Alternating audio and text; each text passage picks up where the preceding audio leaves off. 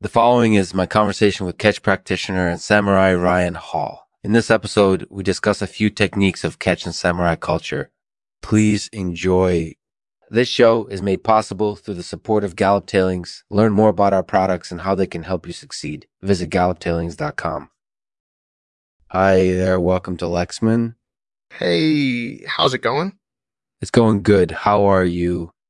I'm good. Thanks for having me on. No problem. So tell me a little bit about yourself. I'm a samurai and catch practitioner. Okay, so tell me a little bit about that. Samurai culture is based on the Bushido Code. This is a set of guidelines that help samurai live their lives with integrity and honor. One of the guidelines is to catch and hold your opponent's blade arm in order to immobilize them. That's interesting. So tell me a bit about what catch is. Catch is a passive form of defense that uses the opponent's own energy against them. It's a very effective technique, and I use it a lot in my training. That's amazing. So do you have any tips for practicing catch?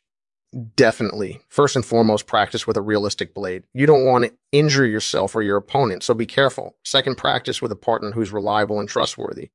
It's important to have someone who you can rely on to help you improve your skills. That's great advice. Do you have any other advice for someone who wants to learn catch? Definitely practice with a consistent routine and don't be afraid to experiment. There is no one right way to do things, and that's the fun part. Who knows, you may develop your own unique style of catch.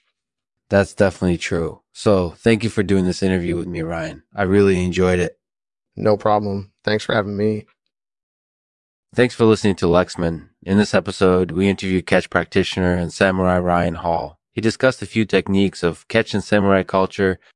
I enjoyed the conversation, and I hope you did too. If you have any questions or feedback, please don't hesitate to let me know.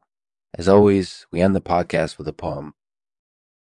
With words, we occasionally deceive, but what we say is really who we are. Our thoughts and emotions and the way we act are all detectable.